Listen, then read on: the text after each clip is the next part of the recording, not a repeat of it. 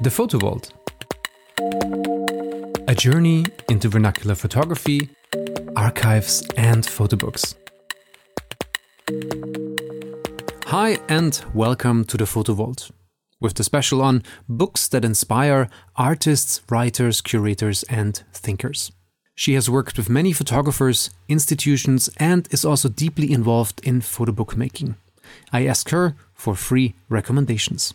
Literature is very important for me. So I'm a writer. I write, photography, not on photographs. I write about stories and people, and I write about anything but photography. But back then, when I discovered his books, there's this French writer, Emmanuell Carrere. We're in Paris now, so it makes sense. And he has various books, and literature is sets a very interesting example of how to tell a story. And what Emmanuell Carrere is doing is creating this fictionalized autobiography, or maybe autobiographical fiction. So he blends the genders and he creates this hybrid narrative that is actually what I explained before, very self-defying. It has these gaps, lacunas that unsettle you, but at the same time allow you to think of the world and of yourself in a different way.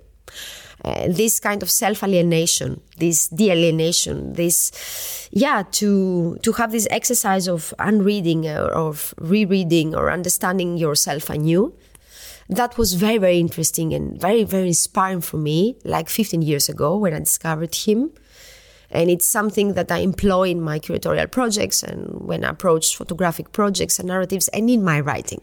That is an exercise, a constant exercise of aperture, actually, to be able to overcome fear also and to enter unknown territories. And I think it's very important right now in a world where we are living that is so polarized, that's extremely polarized, and that you have to be, I don't want to take sides. I really want to understand the other, to understand and to create this space for understanding. So this is important for me. So Emmanuell Carrere, if you want to discover him, a very good choice, a brilliant man and a writer. And the second reference is when it comes to archives and photography. I think it is essential to read, she's very well known, the writings of Ariella Azoulay, who has, shifted the way we look at photographs, because she really points attention.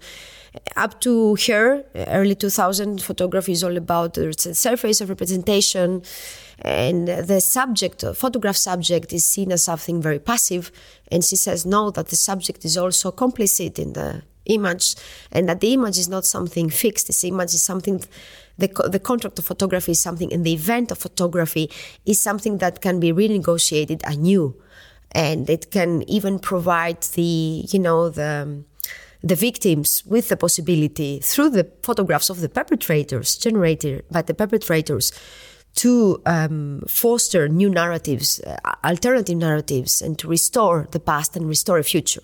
So she talks about photography as a space of relation and negotiation and dialogue. And I think everything that we are doing, the photographic document, is archival in essence because it's relational. It's an exercise of relation with the world. So that is very, very important. And her book is, you have the civil contract of photography, a very thick book, and you also have now the potential history, a book that she published just before the pandemic. Big books, but you can also access her words through short essays and through interviews. So this is my second recommendation. And the third recommendation is, I have picked up a book which expresses what I feel today. It's this book, Sunday, November 12th, 2023. It's a book we did together, Lucas, Gülistan. It's a very important book for me, for my personal biography and my life.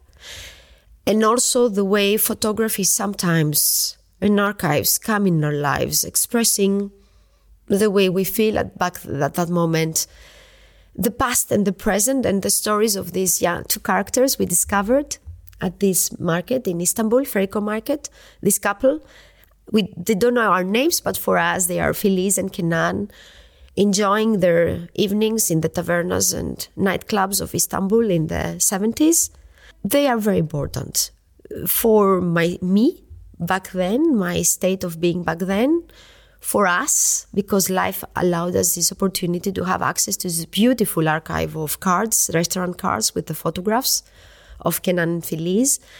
And also, I think it connected us with the past of a country that I was personally getting to know better back then in 2018. So Gülistan, the Land of the Roses, as also a book that talks about, irradiates love and hopefulness and optimism and being together. This is my recommendation for our today's podcast. The book Gülistan she mentioned was a collaboration she and I worked on. It is a small format photo book. In the text section of the podcast, you can find links to the authors and books she mentioned. A full interview with her will come up in one of the next episodes. Thank you for listening. Lukas Birk says Tschüss.